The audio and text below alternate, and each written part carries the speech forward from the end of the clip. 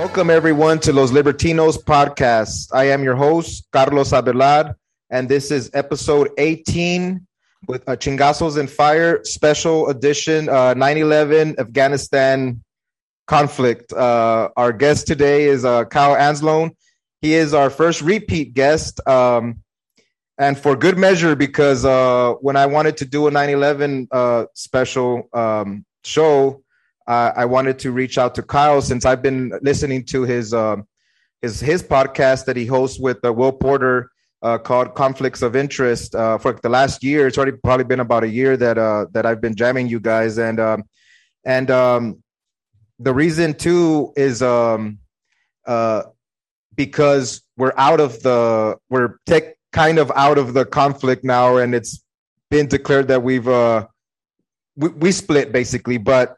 You know, for anybody out there that wants to get more of a personal take and maybe Kyle's general take on different topics, please check out episode 2, and you'll get some of that. On this one, it's mostly going to be 9/11, Afghanistan, foreign policy talk, and I guess let's get into it, Kyle, if you don't mind. No, let's go for it, Carlos. All right, let's do it. So it's been 20 years. I would have been 18 years old when it happened. It would have happened after high school. I was in college, and I remember it my way. I am older than you. So kind of what I wanted to do with this episode was to freestyle a lot of your perspective from since 2001, 9/11, when you know how when you were a kid and how that kind of affected you, and kind of the journey that you've had and the relationship you've had with this event, because you're not a normal person that has a relationship with it, because you're someone that talks about foreign policy as what you do, you know, in your life, you know. So could you kind of I guess would be a good way to start would be how was your day on 9/11, 2001? Yeah, so I'm pretty sure I was 10 years old because my birthday is not this month. So I would turn 11, like around the time the war starts. But 9/11, it's about my birthday. I'm 10 years old, almost 11. And before school every morning, we would go to my buddy Bobby's house, and then his mom would drive, us and him to school. And I remember that, like, we go over there in the morning, and like there's some time before school, so we go in the basement and play and stuff, and like we didn't keep track of time. So like I just remember his mom going, "Oh my God, we're so late," and that like never happened. So I was like kind of freaking out about being late to school. I do remember like seeing like the building smoking on the TV at his house. But other than that, I have no memory from that. When I got to school, nobody cared that we were late, which I thought was really weird.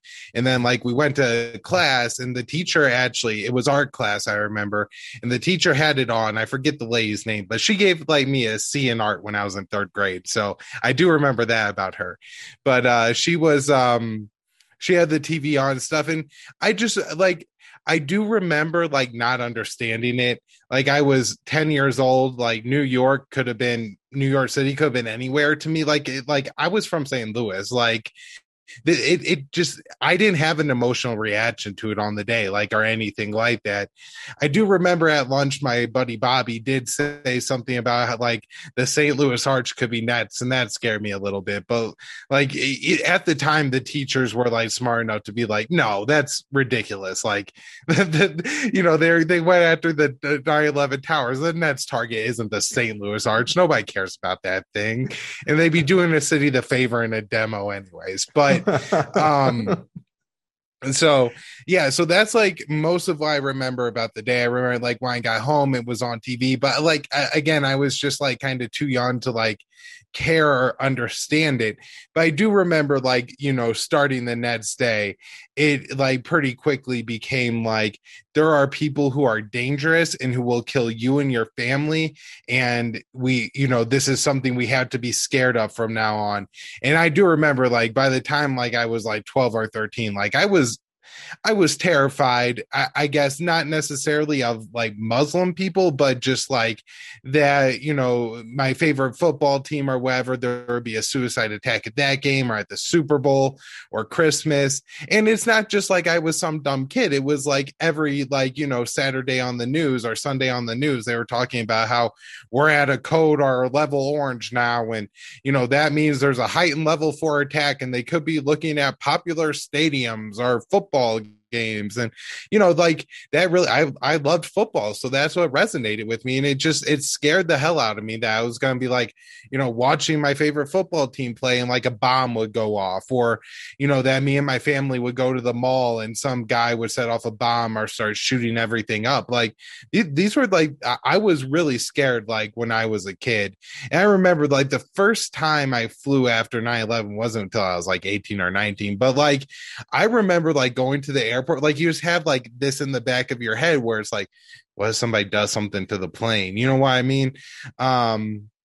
And so like I feel like it was really heavily conditioned. Now the other part of the conditioning wasn't just, you know, the fear of terrorism, but it was, and this was far more heavy, it was the worship of the troops. And, you know, they're defending our freedoms, and you could only go to school and play football and watch football and do all this great stuff because there's people over there making sure the bad people, you know, the meme of the soldier like this over the little girl's bed with all the knives in his bed. I mean, like, I really believe that. And we had things in school like writing letters to the soldiers, and you know, like that was around the time where like if you went to a baseball game and there's a soldier in your like section, like everybody stood up and clapped for him. And or, you know, getting on and off the plane, you know, the time when like the grown men in your lives would like tear up during the national anthem, or, you know, had the whole like Toby Keith, we'll stick a boot up your ass attitude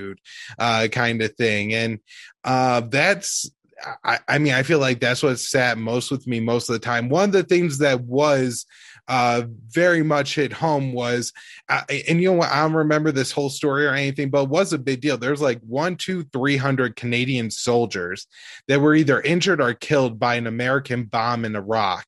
The pilot like missed the target and dropped the bomb. And that pilot just happened to like go to the same high school that I ended up going to, or the sister high school, I forget which one.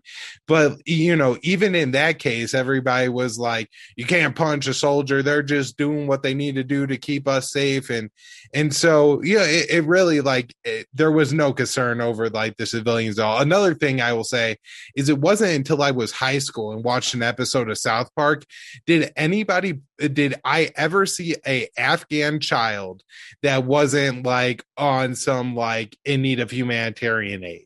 Like, you know what I mean? Like, you know what, they show the starving kids in Africa and stuff like that. And like, but that doesn't humanize them at all, right? It was South Park, that dumbass show that actually had like an Afghan kid walking around, like articulating how he felt about things, which I'm sure it's not exactly accurate, but the fact that like, you know, this kid just exists with thoughts and feelings, and like that's like the first time it was like talked about. And that's another thing, like throughout my entire time at school, the war was like too political to discuss, and so the only thing that happened was all like, you know, the rallies saying the Pledge of Allegiance every day. Had this kid in my class who I don't know why the hell the teachers let him do this, because I'm sure it like conditioned fear in all of us, but he had an alarm on his watch that went off every day at 9/11. I remember this. Yes. And, you know, it was just like beep, beep, beep, beep. And then he would turn it off. Right. And like, you know, he would never like go on, but like every day at 9/11. And I was with this kid through 8th grade in middle school. We went to different high schools, so I don't know.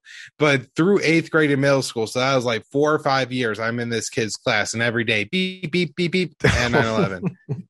Are you serious? Okay. Well, I mean, I guess it's not at the, who knows, you know, who knows what kind of, why that would have been the case. So then South Park, was that, did that give you, was that the game changer a little bit? That kind of was like, you know, because no, but it was, I do distinctly remember it was like the first time that like I saw an Afghan child that wasn't like starving. And was, like the stupid South Park animation. It's not actually an Afghan child, but like, you know what I mean? Like just like this independent person who wasn't like a future terrorist or anything like that. Or being spoken, or where the media was putting their thoughts out. Like it seemed like it was a real person to you. Like, hey, it's actually somebody that's talking that isn't part of the narrative that they put out of fear or something.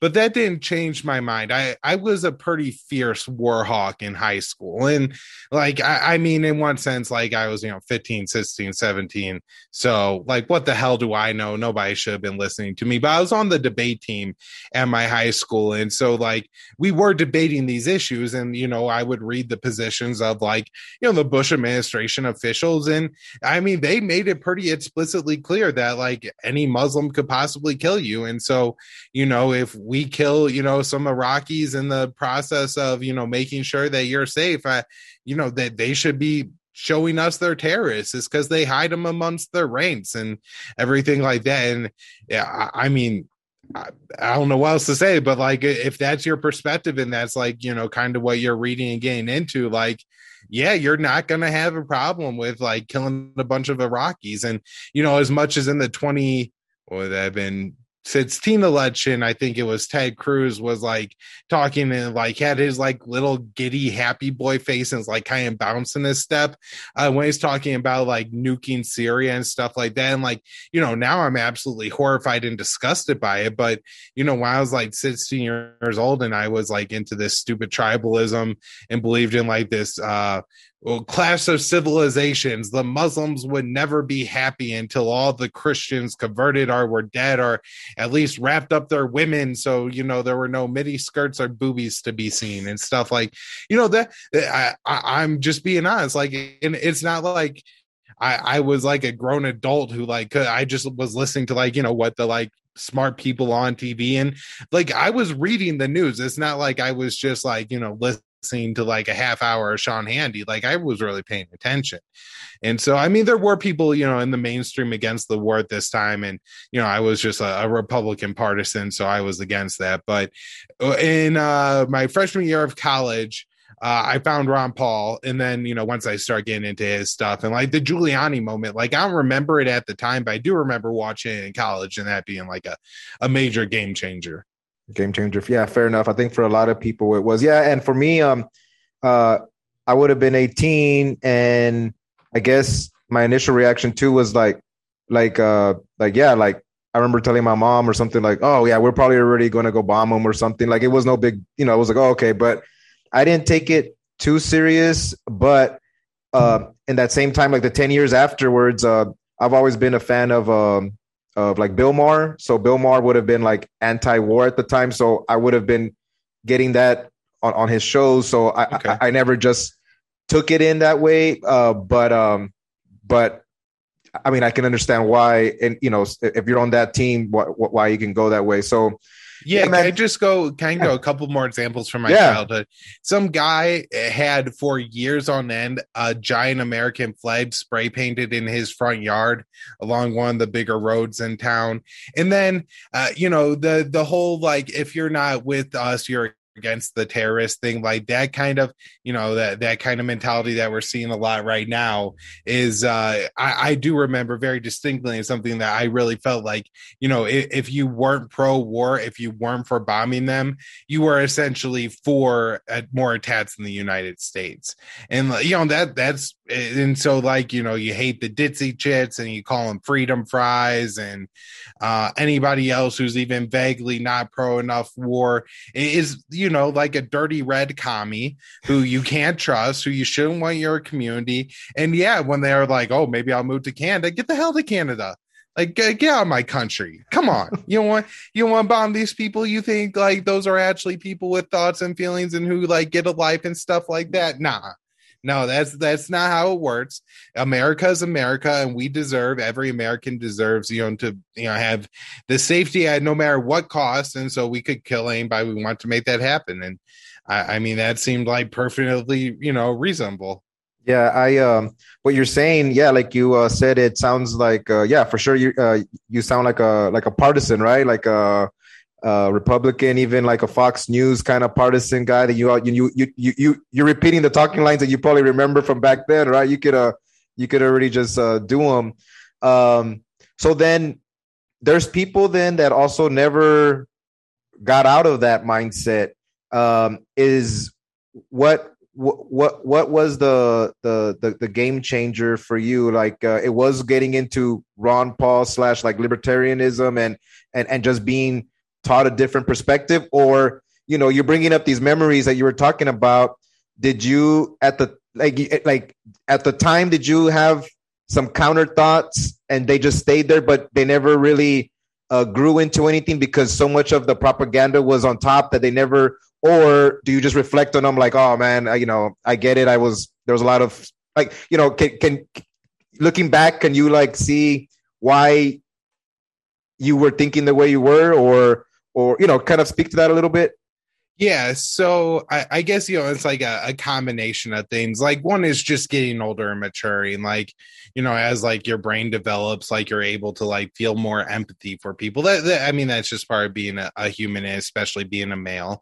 But I think a part of it was like just when I went to college, like the culture changed where like it wasn't like as much like flag waving rah rah. It was like get drunk and party and stuff like that. And so that, I mean, just it's a different world to be in. I mean, you don't get constantly reinforced. I don't think I watched a lot of TV in college. I feel like that made a difference.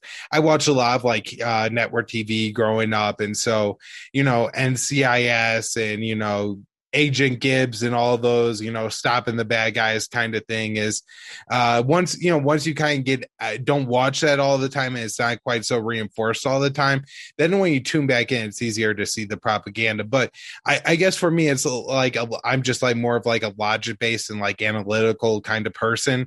And so when I was in high school and on the debate team, we were arguing about the Iraq war and the benchmarks and if it was working and if the surge worked and the war the potential war in Georgia and, all these different things. And then once, you just read Ron Paul and hear what this guy has been saying and has said, it's kind of hard not to deny that he's right. And, that changes your mind pretty fast, even if you do have all this emotional conditioning and all this past stuff that you said was so pro-war, once you kind of realize that you were wrong, and you realize, what it means to be wrong on the war issue, you kind of got to change your mind. It's not like, or you just have to, I guess, tune out and engage in a lot of cognitive dissonance. And so it was that. And, I like had some friends and like, we would smoke around or sit around, smoke pot and, talk politics and this kind of stuff. And I think it was just like kind of that environment. It wasn't like the college, like going to classes that I feel like I learned a lot, but like, like the people I was around and like having conversations about this stuff, like, just making you think about different perspectives and everything it was another just part of it and breaking it down. And and just not being is like enmeshed in like the whole like you stand for the Pledge of Allegiance when you're at home during the football game kind of thing, or the national anthem. Yeah, no, I hear you, man. So you brought up Ron Paul, we brought up the Giuliani moment, and this kind of leads a little bit to my kind of one of my questions here. He in the video in the Giuliani moment, he kind of brought up, do you know why they hate us? They don't hate us because we're free. They hate us because we're over there. And in 1998, it was when bin Laden had issued like his jihad or fatwa or whatever, fatwa. And he had 3 grievances. Could you kind of go over those 3 grievances and then I guess, do you think they were justified? Yeah, so I'm pretty sure his 3, and I hope I get it right, was the occupation of Saudi Arabia, the occupation of the land of the 2 holy places, the Israeli occupation of Palestine, and I think it was the continued bombing and sanctions on Iraq. But if I got that third one wrong, it. Yeah, that's okay. It. Yeah, and so I mean, here's the thing: Osama bin Laden is a sociopathical nut job who his goal was to carry out this attack to draw the United States into Afghanistan, because to him, the life of an Afghan matters no more than, to George Bush or Dick Cheney, right? And so he knew that if he could drag the U.S. into there, that the Afghan people would never comply, that they would, fight the occupation forever, and that eventually the U.S. would lose and it would cost us trillions of dollars and thousands of lives. And in that way, like, Osama bin Laden was like the tactical genius who got, just with a few planes that weren't even his and 20 men, baited the United States into fighting a war in the middle of Central Asia that, has cost us trillions of dollars. I mean, just not to, I'm not trying to praise the guy or say anything good about him, but from his perspective, his plan worked. You know what I mean? And so that's something that we have to realize. Now, to his grievances, the U.S. had soldiers and was, stationing our warplanes in Saudi Arabia because we buy off that government, and we're continuing to bomb Iraq through the 1990s. I think several airstrikes a day, and I mean, we just wrecked that country. Just like when you drop bombs on streets every day, you start to destroy sewage systems and stuff like that. Over time, and water systems, and so people can't get water into their homes and sewage out. It just adds to the number of children who are going to die from different diseases. That combined with the fact that we were like bombing formula factories at the same time Iraqi children were starving to death. It was just, what the U.S. was doing in Iraq in the 1990s was unconscionable. Does that mean that Osama bin Laden was right to kill 3,000 American citizens in response? No. But it was just one of the most horrific things that has happened. And if you want to really see how bad it was, just go to the 60 Minutes clip of Madeleine Albright saying that was worth it. And I mean, I don't know how you could watch that and not feel a little sick to your stomach. I can't talk all about the occupation of Palestine by Israel, or else we'll be here for like 3 days, Carlos. But, this is what is now acknowledged by Human Rights Watch and apartheid system in Israel, where you have two tiers of justice. You have people who have their home, like their lives subsidized by the Israeli state, and you have people who have their homes stolen by the Israeli state. And that's just not acceptable to a lot of people in the Muslim world. Just like there's a lot of people in Texas who thought was absolutely unacceptable that Osama bin Laden attacked New York. They've likewise, people in Iraq and Saudi Arabia, just because it's not Palestine doesn't mean that they don't see that community. And so that's a good point. That's a good point. I never heard say it that way. That's right. Like, yeah, a lot of people in Texas, us being like, we're a nation, but really, yeah, like specifically someone like in Texas that believes in, that rhetoric of secession or one state and all that. Yeah, they looked at something like at New York and they would have been, hey, we got to do whatever we got to do, but it's the same thing. Yeah, that's right, man. And especially, it was probably the same Tetson that, September 1st, 2001 was like, damn Yankees and everything else. But, when an outside like oppressor is coming in, it kind of rallies support. And I believe two of the 9/11 hijackers, at least Mohammed Atta, actually in response to Israeli war crimes on Palestinians. That's why he signed his name and decided to be one of the suicide hijackers. Like it was because of the Israeli war crimes that he did it. And it's because the United States gives Israel cover at the UN. We veto any resolution that would condemn Israel. We provide Israel with $3 to $4 billion in aid every year, a lot of it in military aid. They're bombing Palestinians in F-35s and F-16s. And, they know who the world empire and superpower is and who makes the, backing of the Israeli government possible. And so, that's why they end up targeting the United States. And so, yeah, I think I hit on all of them. And if I missed anything or you want me to expand on anything, well, I was just going to say, listening to you talk about Albright on that video where she talks about all the lives that were necessary for, I remember that was something that I remember as a kid, but I didn't know. I would hear that the terms like no fly zone over Iraq, but, it just sounds like, okay, they're just protecting from now, I guess, no one fly. I mean, it wasn't even something I thought about, but I mean, at that time too, I remember them talking about, but they're just using smart bombs okay, so like even as a kid, I was like, okay, well then they're smart bombs, I didn't even question. I was like, okay, they must be smart bombs, where they just, but as you guys talk about in your podcast and stuff, there's not really anything like a smart bomb, right? There's always a lot of destruction in this stuff, and that's where a lot of these killings go, right? I mean, like, yeah, I mean, there's not a smart bomb. Right. How much probably, especially like, growing up during the terror war, like the Reaper drone and the Predator drone and the flyovers at all the games, and they have the Abrams tanks, and like you just kind of get into like all the military equipment and everything like that. But like the smart bomb is a particularly nefarious thing, because it's like, it doesn't matter if the bomb is smart or not, if the intelligence is bad. If the person deciding who's dropping the bomb is a dumbass who decides to blow up a bunch of children, then the bomb isn't smart. It just goes to the target. Maybe you could call it a less inaccurate bomb. Like that would at least be like a name to describe kind of what it is compared to a dumb bomb, right? A smart bomb just has more guidance in it. That's the difference between the two. But people hear smart bomb and they assume that, well, when the terrorist goes to take a crap after dinner, we could hit that side of the house and blow him up, and the family then no longer has to deal with the terrorist, and that's just a solution. Not that that's what they think happens, and then it turns out dad isn't even a terrorist and he killed an innocent guy, but when you blow up half the house, the other part of the house falls over, and so you crush everybody but like the 7-year-old who has to watch all 10 members of her family be drug away, and knows that could see the shrapnel that Lockheed Martin made the bomb, knows who dropped it. Yeah, no, I hear you, man.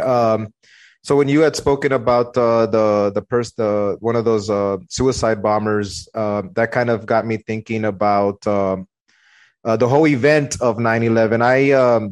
I wasn't a 9/11 truther. I kind of kept that at a distance. There was no reason why. I mean, I remember just watching all the videos too and all that, and being like, oh man, there's some shady shit here. And to me, always the Building 7 stuff, just I didn't like the feeling of that, but I also didn't put too much weight on it. I don't know why I didn't. But anyway, what was your take on the whole 9/11 truth time? What was, I'm guessing you would have watched a lot of the same videos that I did at the time. What was your take on all that? I mean, I didn't really buy into any of it because I really, believed it was the terrorists for the most part. I will say, though, especially for like when I was in high school and then in college, too, it was just like, I would say almost the popular opinion among my peers that it would like the 9/11 truther. Like I had buddies that went to school in like 9/11 truther shirts and stuff like that. Maybe not like InfoWars, but like just like 9/11 truth and stuff like that. So I don't know. I feel like by the time I kind of got into like the good side on foreign policy, I did watch like the Alex Jones stuff, but I never was like convinced that it was Bush or anything like that. Now, I guess I did go through a time where I was very suspicious that maybe they let it happen. I'm not so sure of that now. I think I'm more towards government incompetence is just kind of where I lead now. But there was definitely, I mean, look, when you realize what happened and how much they lied to us and exploited us and enriched themselves, and these are the people that taught how much we have to love, value, respect our soldiers, and how if you don't support the war, you're tarnishing what they're doing, and you're making it more likely that they're going to die and all this. And then the other time they're providing them with substandard equipment so they can make more money. I mean, well, once you realize that, you have to at least look into the truth or stuff a little bit. You'd be crazy not to. Yeah, I hear you. What is your take on Building 7? Is it just whatever the engineers kind of say? I mean, that one's a little funky, right? I mean, even that one, I was like, what's up with that one? And I think there was even another, what is your take on that? Is it just, what do you think on that? I really don't know. That was like one thing I did spend a lot of time looking into, particularly was Building 7, just because it does seem like there's something wrong with it. I guess at this point, I just like, I do think it was a legitimate terrorist attack. You know what I mean? And so I don't know what happened. I can't explain it to anyone. I can't make that argument, so I don't want to like set off the crowd on either side. Like, oh, he can't even explain it, but this is exactly what happened.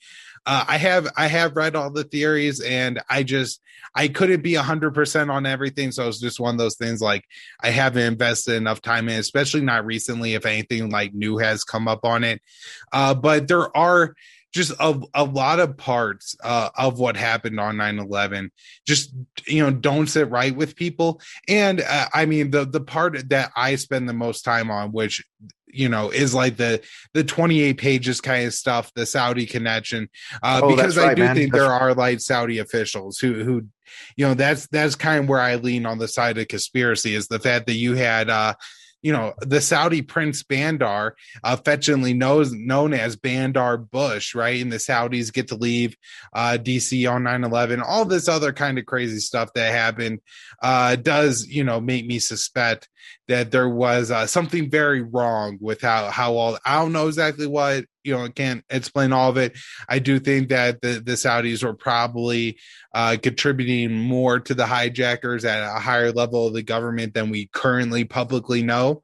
But until, the Congress or somebody releases the information, then it is all speculation. And, people could point to engineering things that at least do have basis in science. It's not, what they, the people who say that the building fell for the fire and all the other reasons. It's not completely absurd or anything like that. It's not like, they're telling you the sky is green. Yeah, no, I hear you. Hey, what's up, everyone? Thanks for checking out the show. Be sure to support our efforts here by checking out palomaverdecbd.com. It is a online store that my wife and I run. And you get 25% off by using the promo code Chingazos. And just in case you guys don't know, it's not in my nature to be interviewing people like this, but if you like what I'm putting out, just know that I'm on some CBD. I take a gummy about an hour before I know I'm going to do the show, and about 20 minutes before the show, I'll take some drops, just takes the edge off, and then I just get into it. So if that's something that sounds like, oh, in your life you do some other stuff that might benefit you to take the edge off before you get into some shit, try some CBD products. So go to palomaverdecbd.com, use the promo code Chingazos, get 25% off anything in the store. Peace. All right.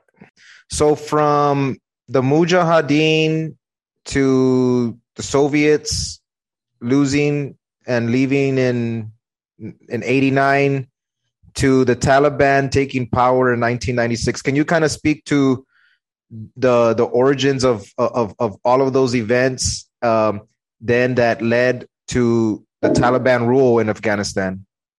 Yeah, I'll do my best. If anybody wants like a really like comprehensive thing, especially on the Soviet area time, Eric Margulies has a great book, War at the Top of the World. And I mean, he was there, he was with the Mujahideen fighters in Afghanistan during the resistance to the Soviets. So, he could tell the story like nobody else can. The guy's a hell of a writer and storyteller. So if you really want like all the details there, but, the U.S. saw an opportunity in Afghanistan to arm the resistance to the communist bad Soviet government in that country and essentially draw the Russians in, and they called it giving the Russians their own Vietnam. Right. They wanted to bait the Russians into like a never ending conflict that they couldn't possibly win. And then once they baited the Russians in, they gave the resistance to the Soviet government different kinds of arms and stuff like that. Now, there are a lot of pieces to the Mujahideen and the Soviet resistance. A lot of people will be like, oh, it's bin Laden. Oh, it's the Taliban. Oh, it's the Northern Alliance. And it was really all of them. And so this is where, bin Laden, I think, I don't know, maybe he had been to Afghanistan before, but I think this is where he makes a lot of roots in Afghanistan. I think There's a lot of different translations of Al Qaeda, but one of them in the general sense is the network. And so one of the things that he was doing was networking with Arab fighters to come to Afghanistan to fight. And so you could kind of see that, as later in life he coordinates a terrorist attack, maybe he honed some of those skills at this time when, he was backed by the United States. And this is, one of the reasons that you don't arm rebels in different countries, because you don't really know what you're doing. But part of that too, arms went to the Taliban and they became a more substantial fighting force, but also the opponents of the Taliban, the Northern Alliance, some of those warlords were a part of the Mujahideen and the resistance too. And then once the Soviets left, I don't think the Taliban immediately started or continued. It more kind of went towards different warlords, held different territory. The Northern Alliance held their own territory. So, warlords like Dostum, Massoud, Noor, Hekmatyar, people might recognize those names. They hold territory during this time. And then it's, I think, around 1995 that the Taliban really come in and start taking territory. And the warlords were brutal. And so in some respects, I think the Taliban were, I don't want to make it out to be like the Taliban were liberators or anything like that at all. But there were aspects of the warlord culture that was worse than the Taliban. And I'm sure the Taliban had other bad aspects, their public executions of women and stuff like that was absolutely horrific during this time. But they take, I don't know, you say 2/3 of the country or so over the next 5 or 6 years. And they do it with the backing of the Pakistani ISI, which of course Pakistan is not a in-name ally, but a partner of the U.S. And so that's definitely something to remember during this time, is that the U.S. doesn't have a problem with this. Around 2000, the Taliban control Kabul and a lot of the country. They start to seek international recognition, but they don't control all the country. That's really important.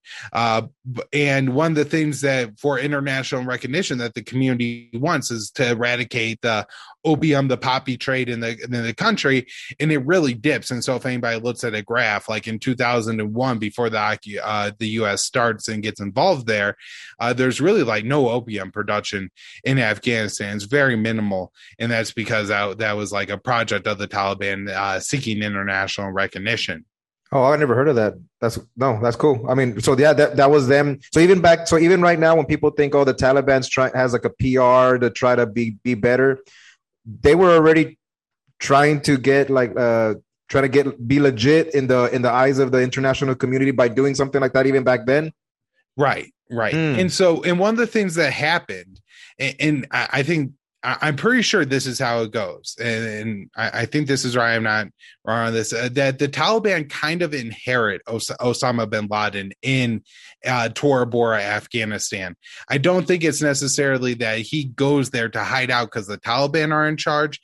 I think that he was there under the Afghan code where he's a Muslim resistance fighter. So as long as he's not planning any international terrorist attacks, the Taliban were letting him stay.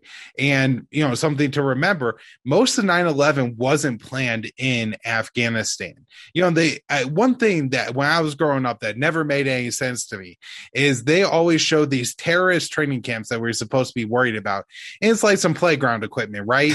And I never was about to say, yes, man. The music too, right? The music and all that stuff, right? I haven't thought about that in a long time, but that's yes. And I never understood how climbing across the set of monkey bars would make it more likely that you could hijack a plane. But the scary music was enough and everything like that.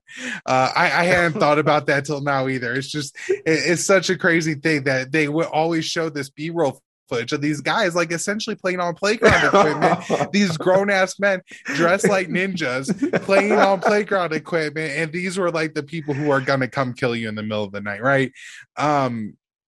Yeah, so Osama bin Laden is a problem for the Taliban. They tell Osama bin Laden he can't plan international terrorist attacks there, and they largely planned the attack in Karachi, Pakistan, Malaysia, Germany, and San Diego. They got their flight training in the United States. So I mean, I'm not trying to like make a whole bunch of excuses here or anything like that, but there is a lot of nuance to this. It's not just like, the Pakistan or the Taliban were like, now that we control Afghanistan, hell yeah, let's invite our old buddy Osama bin Laden back so he could plot a terrorist attack against the Americans, which really was like, I feel like if I had told people that in 2011, 2008, 2000, they would believe that. There's no doubt. Like they might have thought like it's a little ham-handed of a narrative, but that's about like it. Like that's generally true, they thought. And so, but that's not really the case at all. And then, of course, after 9/11, the U.S. is mostly concerned about establishing an air base at the Bagram airfield. So they got most of their troops there. They do have like some assets, some special forces trying to get the Osama bin Laden and his few Al-Qaeda guys at Tora Bora. And they actually kill a good amount of them with airstrikes. But Osama bin Laden escapes over the border from Afghanistan, into Pakistan, which again, you would think like, wouldn't be even better, right? Like this is a country the U.S. has a military relationship with. This should be even easier to get the guy, but he hides out there for 10 years. In the meantime, the Taliban tried to surrender. They actually tried to turn over Osama bin Laden to the U.S. 3 times, and the U.S. rejected it every time. I remember hearing about recently, even from you guys on your show, there's a lot of stuff, so yeah, everybody could go check out y'all's show, but yeah, they try to turn him in. I never heard about 3 times. Can you kind of talk about that? Because people that listen to the show, maybe like some people that don't get into a lot of this stuff would be like, what do you mean the Taliban try to turn over? They would have never even heard that, So what do you mean by that? It was they could have gotten him and turned him over, but what, our government isn't going to deal with terrorists? Is that kind of that old thing or something like that? Yeah, I mean, like, remember, in the days after 9/11, like, it was only, I guess, heavily in they were right, speculate that Osama bin Laden was behind this. And so the Taliban's first demand, and they said that they knew where Osama bin Laden was, is that they would turn over Osama bin Laden to the United States. The U.S. present evidence that Osama bin Laden was behind it. And the Bush administration's position was, I think, more or less, we don't negotiate with terrorists, no way. Plus, maybe they didn't have the evidence at the time, which I guess, how much evidence can you turn over like 2 days after 9/11 or something like that. But then I think a far like easier demand to like have agreed to was that the Taliban said that they would turn over Osama bin Laden to any Muslim country. And I believe this would have included like NATO ally Turkey, de facto ally Pakistan, Saudi Arabia, the United Arab Emirates. I mean, it wasn't even necessarily like we're going to send this guy to Saudi Arabia where we could guarantee, where we feel, like he'll get a fair trial or something like that. They're like, we just got to give him somewhere where it seems like there's going to be some level of due process. And then after that, they offered to give Osama bin Laden over to any third country. And so it could have, at that point, I'm assuming, been like Australia or New Zealand, or like even I think like at that point, like Russia could have been an option or something, and remember in the days after 9/11, Putin offered the U.S. the old Soviet bases to help us get assets into Afghanistan, which in one sense may have been a little bit of a trap, but in the other, at the time, did seem like it was a real way to help the United States, because Afghanistan is a landlocked country. It's not easy to set up a whole bunch of military personnel there if you don't have staging bases in outside countries. And so being able to use old Soviet bases was, I think, very helpful to the Americans for that. Although it came with a lot of consequences. I think there was like a lot of pretty nasty like radiation and chemical weapons that they used at some of these bases. And of course, the Americans stayed there forever. The troops talk about like the way the mud would like turn to sludge and how it's like messed up. It's not proven, but they think it like messed them up pretty bad, may give them some crazy cancers and stuff like that. No, man, I've never heard of that either. So what was so that would have been like all of, at least in the beginning for sure, would have been all the Bush years and all of the neocon perspective of trying to push a narrative of but Obama wasn't that much different he was different on like maybe the style of talking about Afghanistan, I guess. he would have called that. Well, I think he might have said that was the good war, right? Like being counter to Iraq, right? That was the good war. And, a lot of people, so that, I talked to you about Bill Maher, and, during the Bush years, all very anti-war and all that. Come Obama, that is the volume is lowered. It's there, but it's lowered. And that's when I kind of started seeing like the inconsistency of the anti-war left towards their own, I guess, right? So the left. Can you kind of give your take on the Obama years in relationship to Afghanistan and the war and all that? Yeah, so I mean, I guess what kind of happened during the Bush years is that the Taliban offered to surrender. They wouldn't take the surrender, and they decided to build a nation rather than just leaving Afghanistan after they had kicked the Taliban out. I mean, they had taught the Taliban a lesson. They should have just left after that, but they didn't. They stayed, and by like 2005, the Taliban insurgency is picking up. And then in like 2006, 2007 in Iraq, you had David Petraeus, the general over there, do something that they called the surge, and they claim it pacified the insurgency there. And so Obama took office with a growing insurgency in Afghanistan and decided that they were going to replicate the move in Iraq and surge troops into Afghanistan. Now, there were different perspectives within the Obama administration. Biden wanted to do the smaller surge, but he did want to surge tens of thousands of troops into Afghanistan. Obama wanted to do like immediate one, and then he was strong-armed even more by the generals. Stanley McChrystal like did interviews and like was like, "Oh, I need so many more troops" and stuff like that. So Obama comes in, sends more troops to Afghanistan to do this military strategy that was the not brainchild, but largely advocated for. The main advocate at the time was General David Petraeus, and his acolyte Stanley McChrystal, a general, was going to go to Afghanistan, implement it. And the idea is that you're winning hearts and minds. The Bush administration was too mean. They just killed people. We're going to go in. We're going to provide a government in a box, they called it. We're going to provide these people with security, and they're going to be so happy with us that they're going to reject the Taliban. Of course, this failed miserably. Stanley McChrystal himself admitted that there's insurgency math. For every one insurgent you kill, you get 10 more. And so with numbers like that, you could never do anything militarily, but yet McChrystal tried, and then he got fired for being a brash, drunk idiot and insulting, I believe, Biden. And then he got fired, so they had David Petraeus do it, who, of course, didn't win the Afghan war, got a whole bunch of troops killed, then came back, became CIA director, had an affair with his mistress, gave her Obama's daily schedule, and somehow now gets to go on TV and tell us what's going on about Afghanistan and isn't in jail like any other American would be. So I hate David Petraeus. I always have to add that he's such a disgraced philanderer and was a CIA man that gave over state secrets to his mistress. I mean, just like how you could be the U.S. intelligence chief and get baited into what could have been a honeypot. I don't know if it was. It seems absolutely unbelievable, but he did.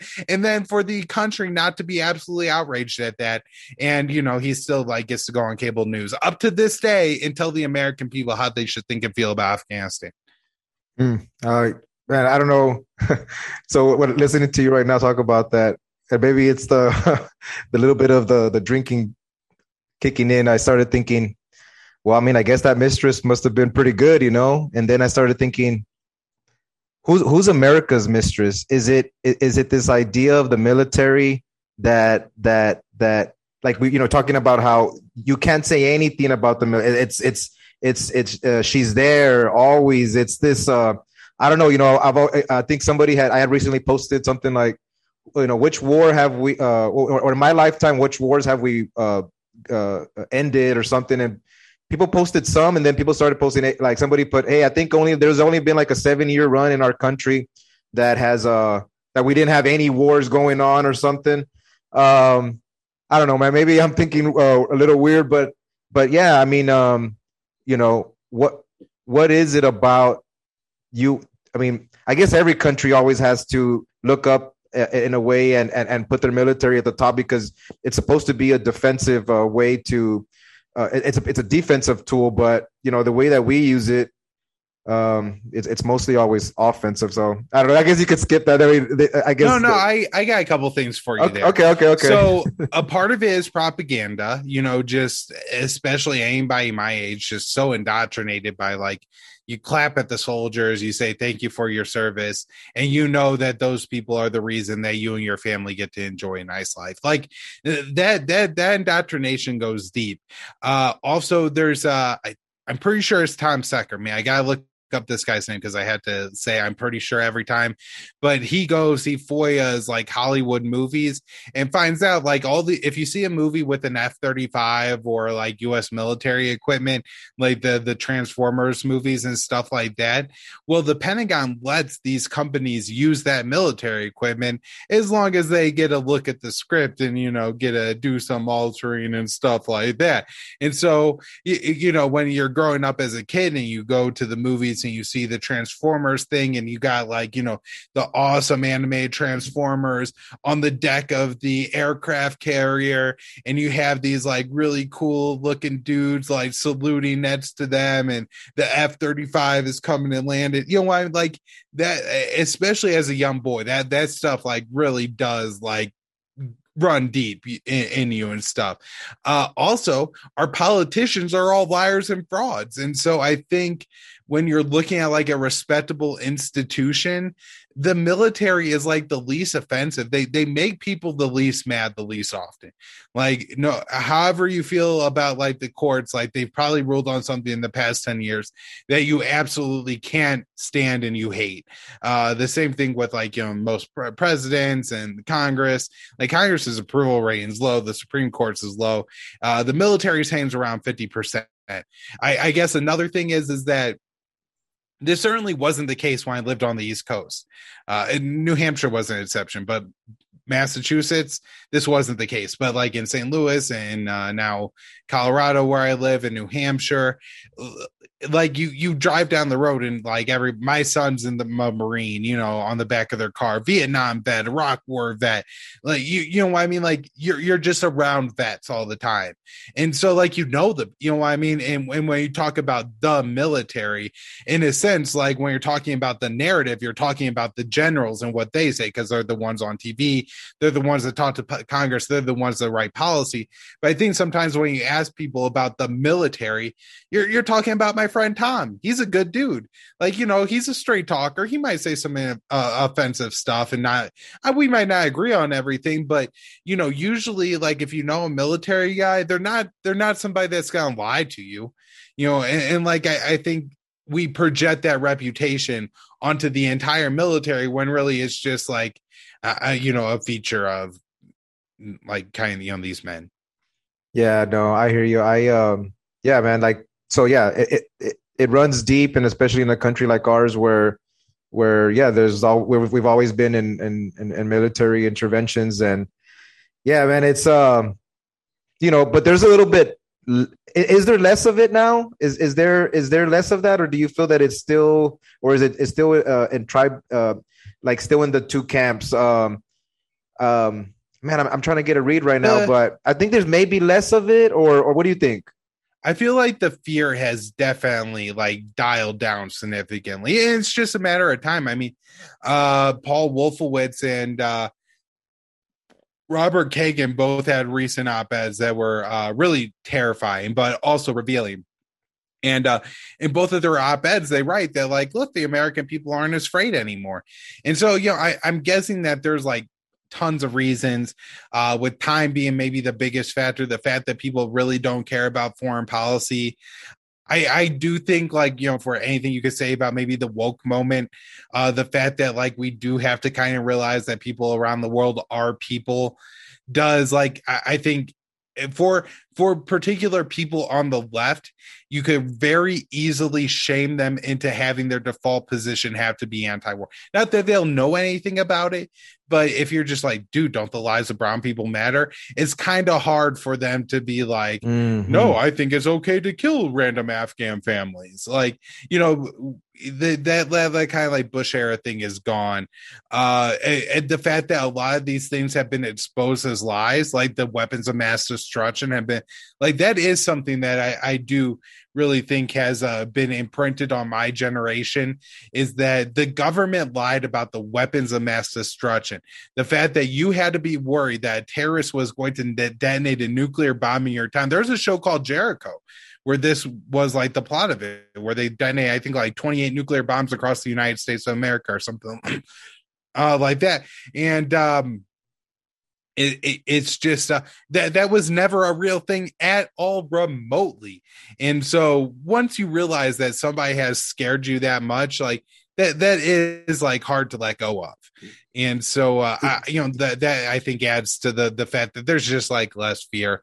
I'm sure there's a couple other things I'm not really thinking of, just people caring about other stuff. Yeah, no, and it's real, man, because after Biden left, one of my buddies that, you know, he'll call me every once in a while just to talk some shit about whatever. And he called me on this one and I told him, hey, what's up, man? Like, you know, how's it, you know, I know you're calling me for something. Let's talk, you know, because he always likes to get into politics. And then I was like, hey, man, we lost. It's hard to win there. The terrain's bad. You know, what are you going to do? And then he went and said, yeah, but now they can probably start working again to bring in a dirty bomb. And I go, and I said, dude, are you going back to one of those old classics, man? Those don't play anymore. What are you talking? Oh, yeah, it does. I was like, oh, come on. So, you know, yeah, they go back to their original, a lot of those original, but they have a lot of power. I mean, I had to, for a split second, catch myself and be like, come on. But before I said, oh, come on, I was like, I pictured, you know, a dirty bomb and something, right. you know, it just, and your mind goes that way. But I can catch myself, but not a lot of people. Then people can easily get back into the mix of, oh shit, you know, here comes the dirty bombs and all this stuff, you know?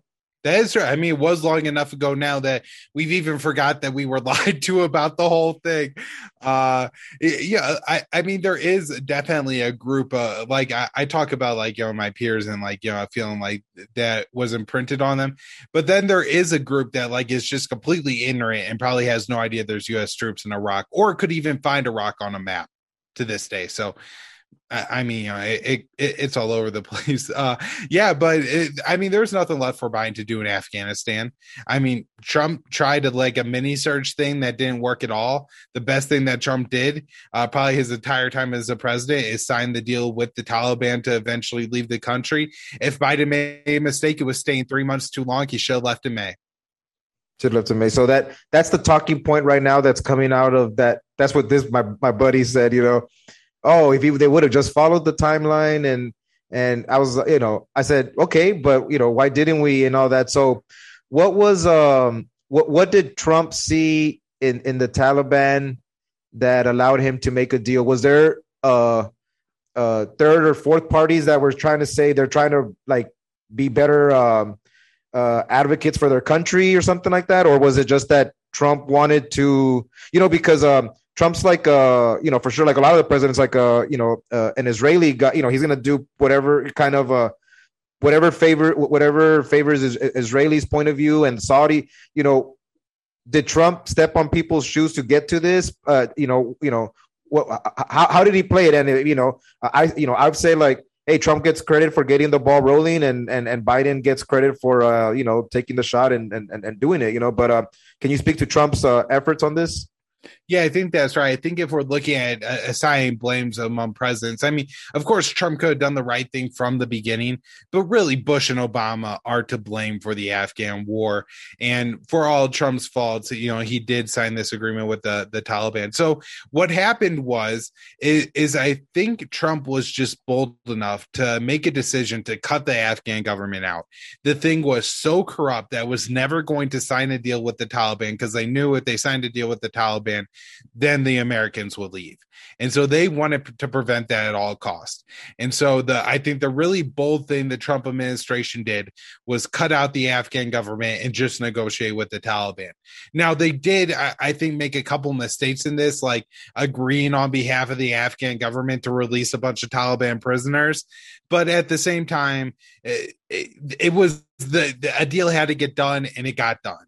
A guy who had largely run around with neocons, Zalmay Khalilzad, who was an Afghan, is the person that Trump put in charge of negotiating this, and he did a decent job with it. I mean, for everything else in that guy's legacy, this was a victory. And so Trump signed this deal, and right away I said there was a huge problem with the deal because he was signing a deal that was going to, come due 3 months after he left the presidency. I was like, if he doesn't win, then they're not going to leave on May 1st. And I was right about that. Now, I thought they would leave at a far later date than August 31st, but I do think that made a key difference because in Afghanistan, they have fighting generally starts in the spring. Like a lot of these guys are insurgents, they're farmers. So during winter, they don't fight, they plant their crops, then they go fight, right? And so that kind of coincides with May 1st. And so had they left on the schedule, I think the Taliban still would have started their offensive around that May 1st time as they did.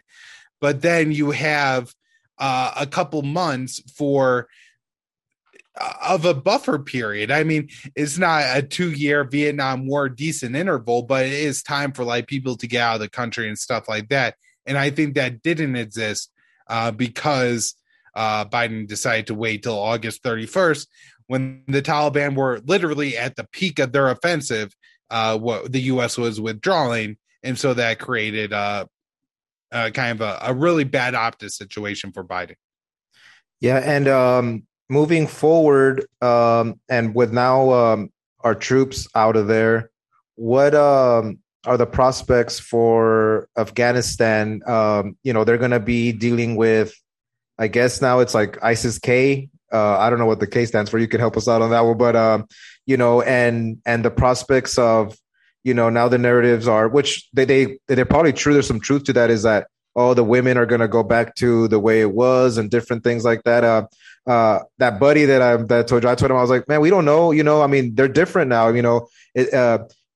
remember I saw a Vice video where they were talking to some Taliban, some Taliban soldiers or something. And they were telling them, oh yeah, you see the moon up there? We've gone up there already and different things. And they thought like there's people that didn't know the outside world, but they knew how to fight, so, but I was like, hey, now, they have phones now. They're, who knows, I mean, it could be different. It's not going to be perfect, but it could be different. So what are your prospects, or what do you kind of see how Afghanistan's going to play out here in the future? So, yeah, I mean, there's a lot. And at this point, I just don't know. Nobody knows that. I guess maybe some of the Taliban leadership kind of know what their plans are. But I think in large part, it's kind of yet to be determined. And as I say everything, remember, this is all relative. Like the standard for women in Afghanistan is really, really, really bad. And maybe under the Taliban, it'll be really, really bad. But it's still ugly as hell, right?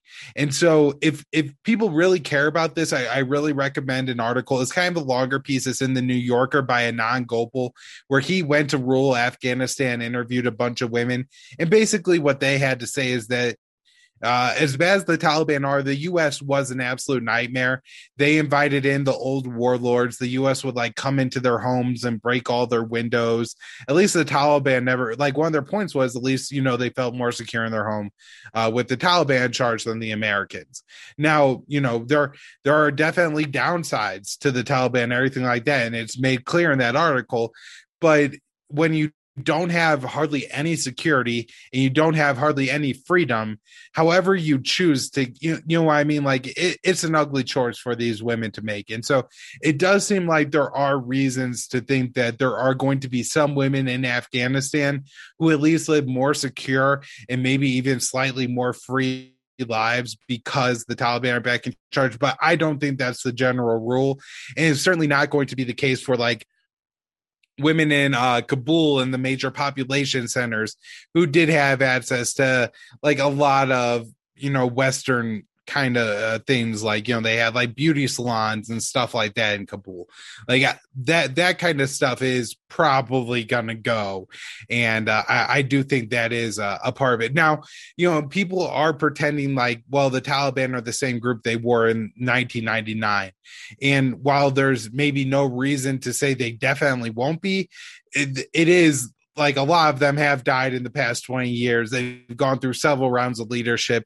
If you look at these kids who are like, members of the Taliban now, I shouldn't say kids, but, to me, they are, they're like 18 to 25-year-olds. And, now that I'm in my 30s, I call them kids. And, they don't remember 9/11 or know that even happened.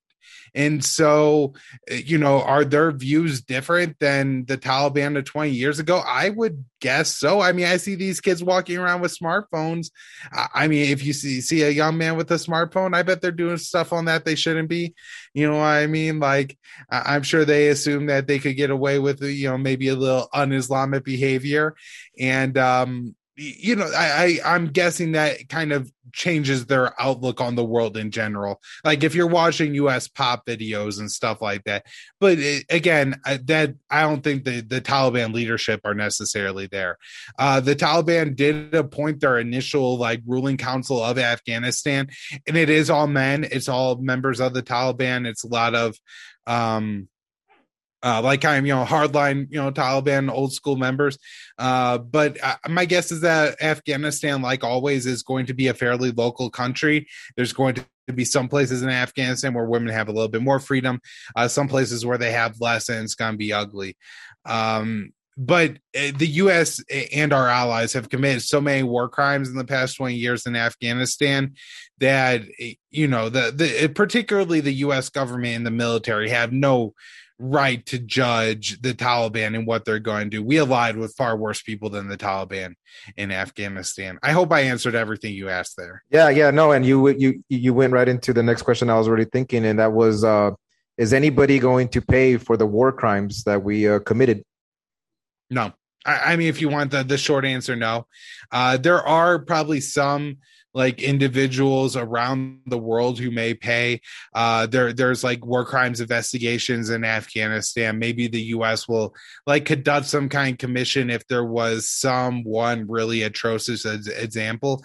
But like for the most part, like we bombed the Doctors Without Borders hospital in Kunduz in Afghanistan in 2015. As the doctors fled, the pilots of that plane fired machine guns at them to shoot the fleeing doctors.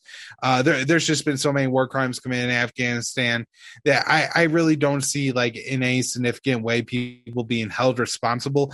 I will say, something just to be aware of is not only have the war crimes been committed by the U.S., but by our Afghan allies. And everybody's talking about how important it is that we bring like our Afghan allies in the military and stuff to the United States. And I gotta say, like, I'm not opposed to immigration, or especially like Afghans who maybe worked for like Western Aid and doling stuff like that out coming to the United States. Some girl who became a doctor in Afghanistan now wants to leave. That all that, no problem with it. However, you can go the Operation Paperclip route and start like bringing like actual like war criminals into your country. And I would be very careful, like with the CIA allies. They say they evacuate like 1,000 people out of one of their bases. These could be some like war criminal torture, terrible type of people. Okay, yeah. So I'll keep an eye out. Like locally at the parks, at the monkey bars, make sure that they're not. But yeah. So with that, I guess we'll call it a wrap here, man. So last words on looking back, what is your take? Just big mistake, or what is your take? Just like, man, so actually a quick question that I wanted to do before that one was, if a terrorist attack happens, do you think now the U.S. population, because this is what I told my buddy again. I said, hey, man, there might be an attack. I was like, but we can't overreact like we did in Afghanistan. We have to just be like, oh, shit, let's get the people maybe that you got to get and this, but let's not go, let's not overreact. Do you think the that's the case, or is the political weight of something like that happening under somebody's watch, whether it's a Democrat, Republican, whoever, that's just too much fire for them to just leave it as, oh yeah, we're going to act the right way or something like that? I don't have much hope on this one, Carlos. I'm going to be honest. I think especially like right now with Biden in charge, I don't have hope. You know, if a new president gets elected, that maybe things could be different. But with like who's in the administration and kind of who Biden is, I think the U.S. would, you know, maybe we don't send 100,000 troops to whatever country some dude happens to be hiding in that was behind the attack or something like that. You know, I mean, Osama bin Laden was a Saudi, so it's kind of hard to even say who the U.S. would end up bombing if there was a terror attack. But, you know, whatever country was the target of our rage after a terror attack, I think would suffer quite heavily still.